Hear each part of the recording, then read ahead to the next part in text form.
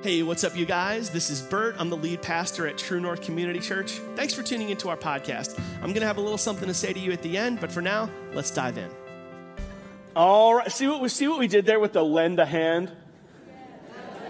Because we got dad jokes. Okay, so week 2 of a message series called Christmas with Captain Hook. And what we're doing is we're taking a Christmas journey back into childlike faith. And that's what we're after. Childlike faith. If you were with us last week, we began our message with some verses from the Gospel of Matthew, where there are some people who want to bring their kids to Jesus to be blessed. And because this happens at a time, I always hesitate to use the word fame in this context, but it's the right word.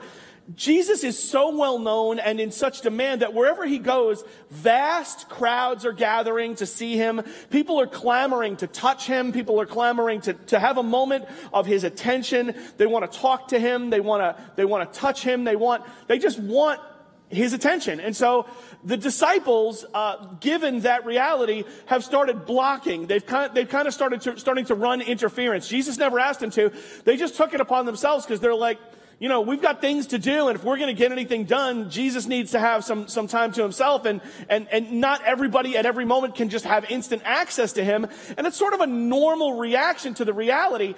But when these parents bring their kids to Jesus, the disciples try to block, and they kind of go, sorry, you can't get to the rabbi right now. He's very busy. You know, this isn't the right time. They kind of just start pushing off. And as the disciples scold the parents, Jesus scolds the disciples. It says, don't do that.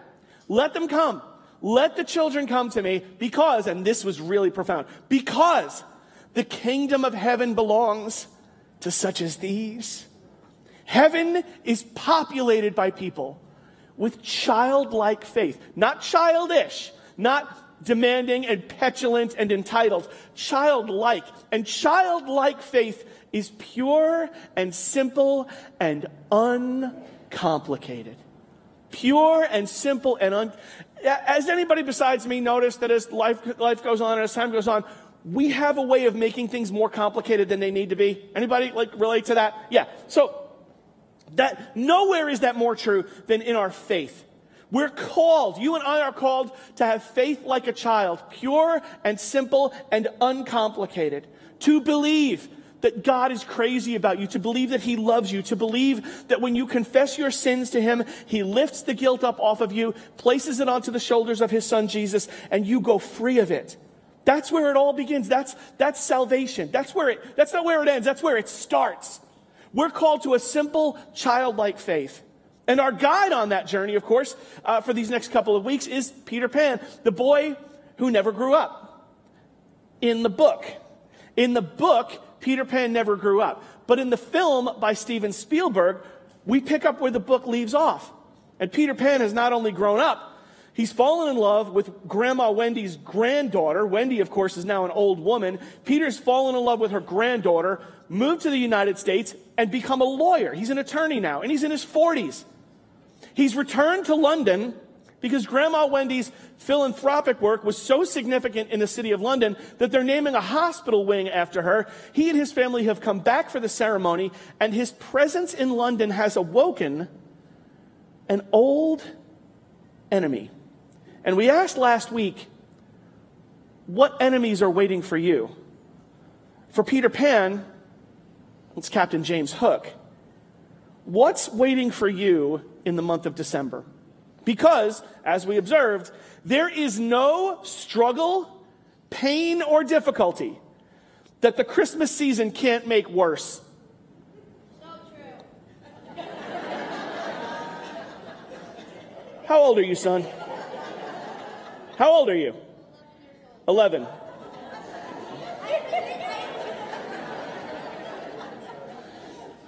I was about to tell him to go to Uptown, but he's right. He's absolutely right. I can't argue. Okay, so there is no pain or difficulty, even if you're 11, that the month of December can't make worse. So what are you struggling with? What enemies are waiting for you this month to make things worse? You struggling with an addiction? You got an alcohol problem or a drug problem, or maybe you're addicted to food. Maybe you're addicted to social media. Maybe you're addicted to something. Confessed or unconfessed, there is no addiction that the month of December makes easier. It makes them all harder. If you're lonely, the month of December is way too hard.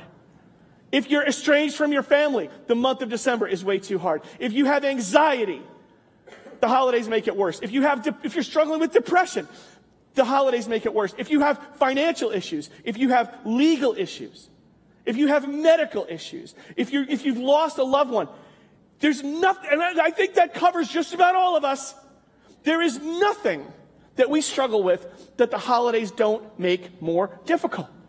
These things are waiting for you this month. And if you don't figure out how to bring some childlike faith to the table, if you and I don't figure out how to go back, to make ourselves go back and remember who we are, those enemies are going to steal valuable things from us. For Peter Pan, it's his kids. His children have been taken. And for him to figure this out, he's going to have to remember who he is. You and I have to remember who we are. If we're going to fight our way through this Christmas season, and you're going to have to fight if you want to find some peace this month. You're going to have to fight. It isn't going to come easy. You're going to have to work at it.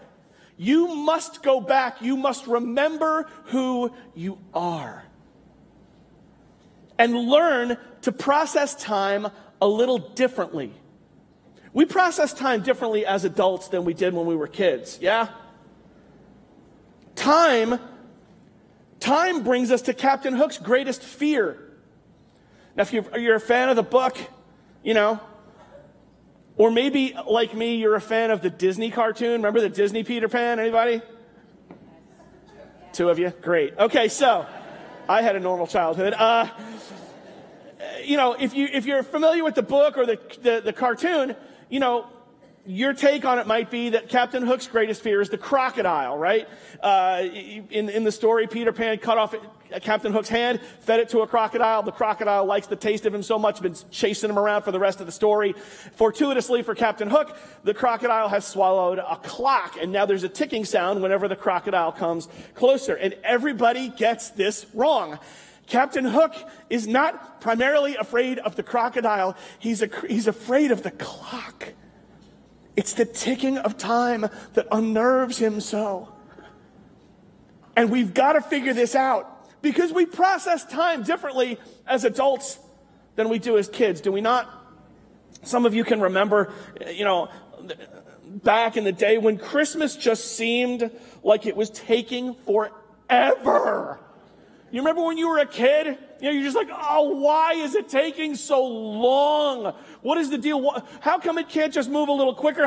Is time moving in reverse? When you're a kid, I can remember vividly sitting in my classroom in grammar school. I don't know why I remember this, but there was a clock above the blackboard. And I'm old school, so I got out of school at 3 o'clock in the afternoon. Anybody else relate to that? My kids are home at noon now. I don't know how that works, but because they go to school at 4 o'clock in the morning. So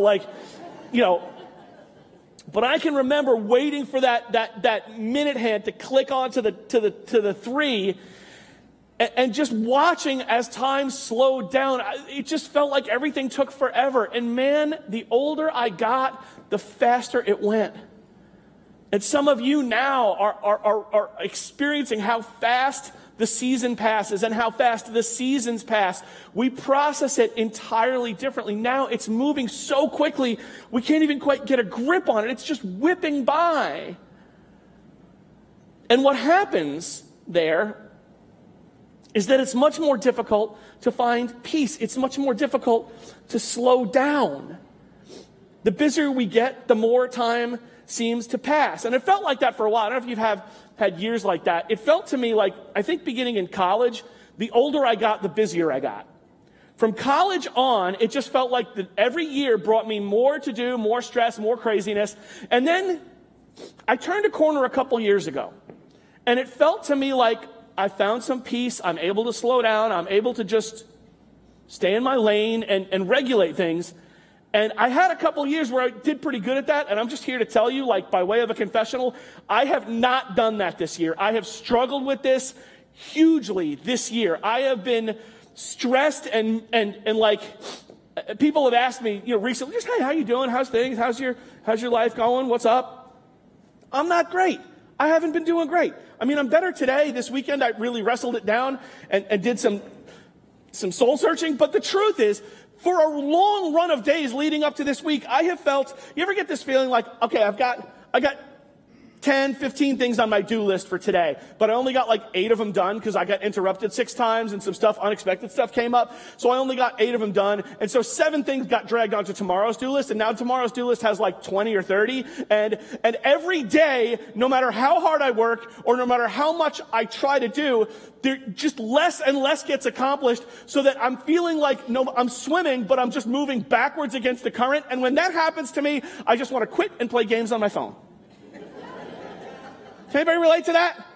I don't mean quit being a pastor. I just mean quit for the day and say, I'm done for the day. I'm not getting anything done anyway. Doesn't matter how hard. It's just discouraging. And you know what really ticks me off? I wrote this sermon last spring. I write my sermons 6 to 8 months in advance. I like to slow cook them. I like to add things as the months go on. It's a strange process, but it's my own and it works for me. But I wrote this months in advance last spring when things were good and I was balanced and I felt like I was in a good place. And God knew that I would be delivering this message now, right when I needed to hear it. And there is nothing more irritating than having to preach to yourself. Nothing more irritating than that. Don't clap. I'm not happy about this. But I've been trying to wrestle it down. I've been trying to just wrestle it down and wrestle it. Because here's why. When you let the calendar have its way with you, when you let the stress mount and get on top of you and start pummeling you, when you allow the craziness of life to crescendo in such a way that you no longer have any peace, you become someone you don't want to be. I'm short with my family. I'm not the person I want to be. I'm not the man or pastor or husband or father or friend that I want to be. And I've been alive too long to have learned this lesson this many times and still be struggling with it. So it just occurs to me it's sort of a universal struggle. Maybe it's something we all deal with at this time. But guys, there are precious things at stake. Things we're going to miss if we don't figure this out. To illustrate that, we're going to take a look at what happened to Peter Pan on this front when life got a hold of him. We're going to lower the lights now and show you a video clip. Take a look. We'll be passing out Kleenex at the end of the service if anyone needs some. If you have children, you have your sermon. You may go now.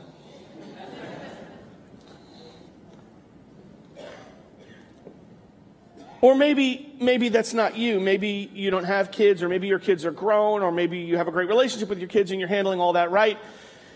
Wherever you are, if you're not careful, you're going to miss beautiful things. Now, it has been, for myself, it has been a long time since I pulled the old Motorola StarTAC, pull the antenna up out of the phone move. Anybody remember that?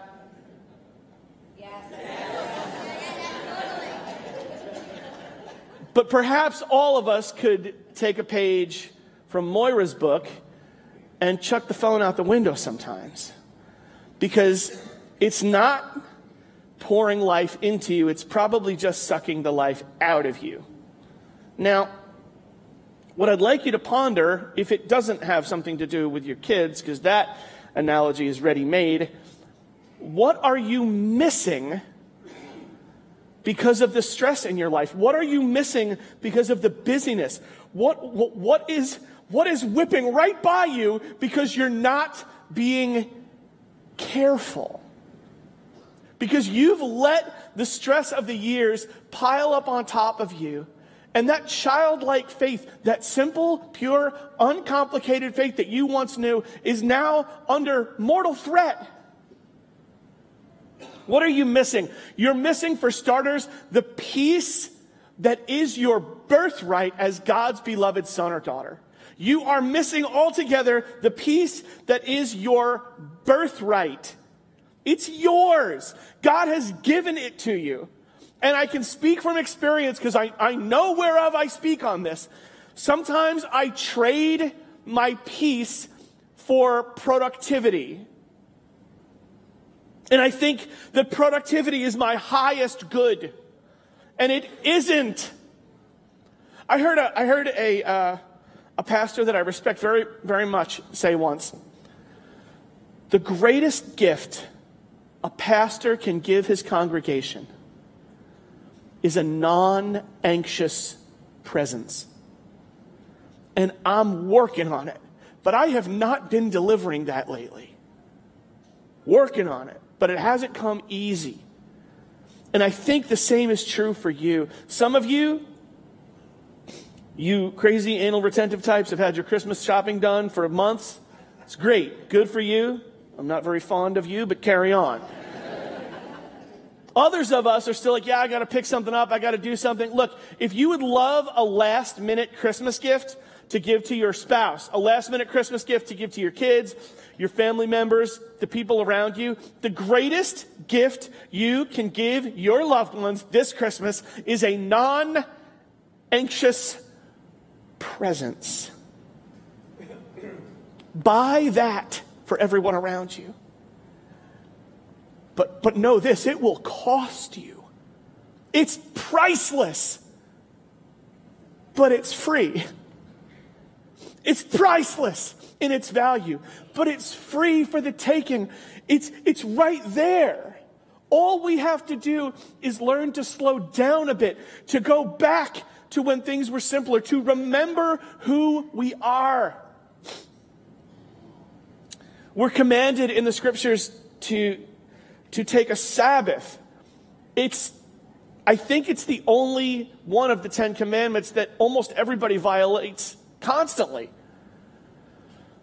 We don't take the time that God calls us to, and I'm aware of work schedules and the craziness of life sometimes makes it difficult or impossible to take a 24-hour period and just sort of slow down a bit. So then your challenge is to find Sabbath where you can find it, to ratchet down the crazy, to cause the proximity of that do list. Like you've got to find a machete and clear some space out of that jungle so you can find some margin and breathe deep and walk slowly.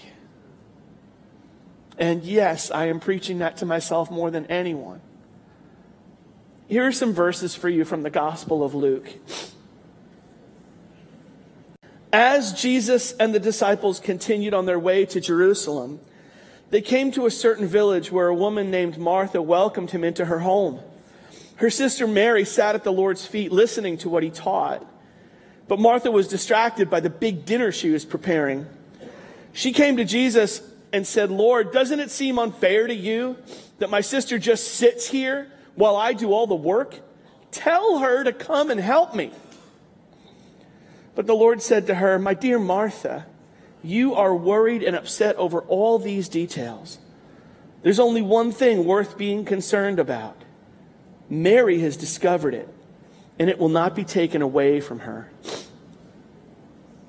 Now, if you've come to our church for a while, you've heard me preach on these verses before because they are among my favorite because I often need them so much myself. Here, Jesus arrives at the home of his friends, Mary and Martha. When Jesus was in their village, he stayed with them. Their brother Lazarus, also a good friend of Jesus. So this is just a family that he knows, a place where he can kind of get away from the craziness and feel welcome and feel at home. And he is traveling with a group. I mean, he's got the 12 with him, and there's some other people kind of hangers on. There's probably a group of at least 20, and I mean at least 20, who have descended upon Mary and Martha's home.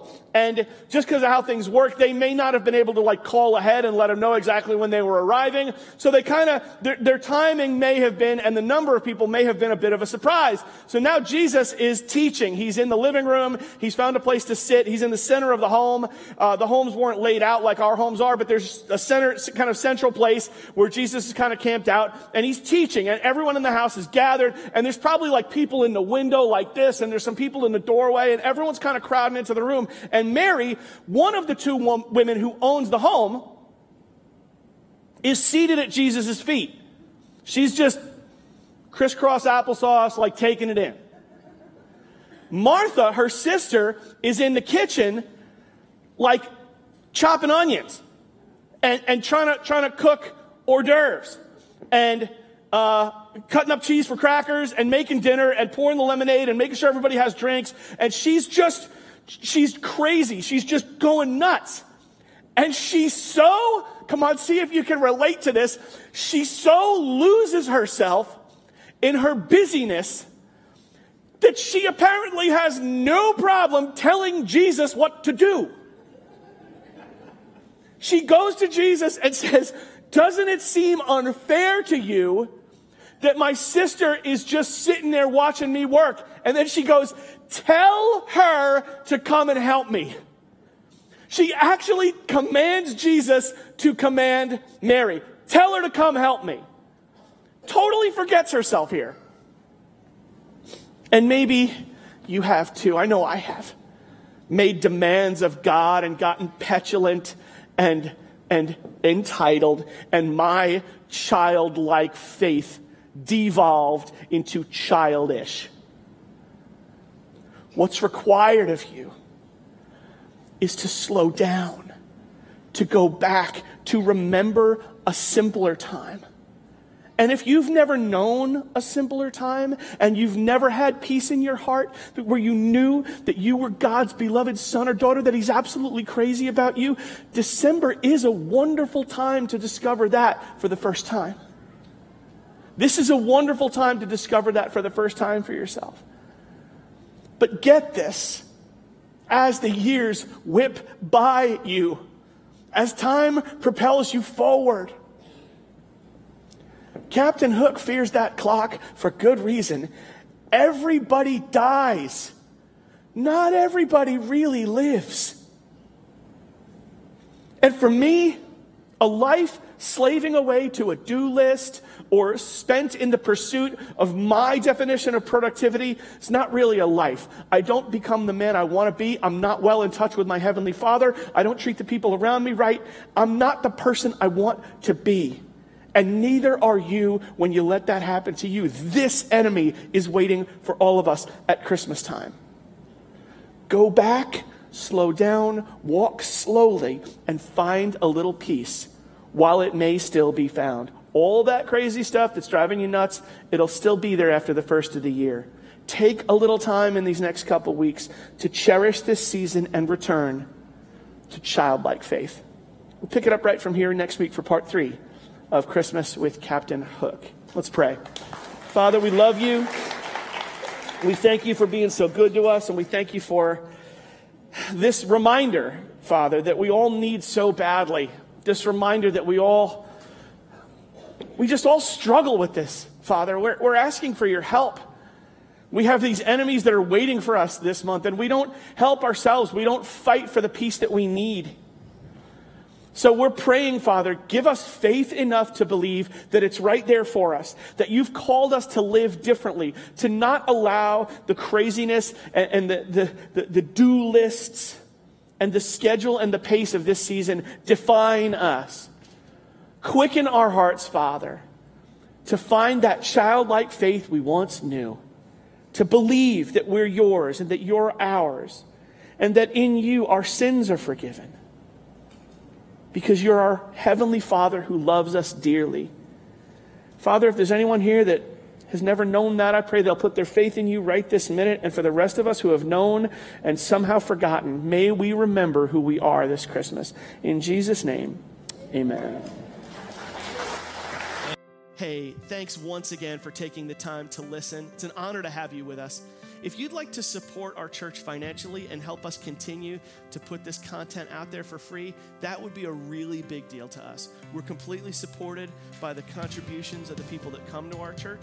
And if you'd like to help, you can do that online at truenorthchurch.net/give, or you can do it with a text message. Just text the word True North to 77977 on your cell phone, and you'll get a prompt leading you through how to do that. Thanks again for dialing in. See you soon. Bye-bye.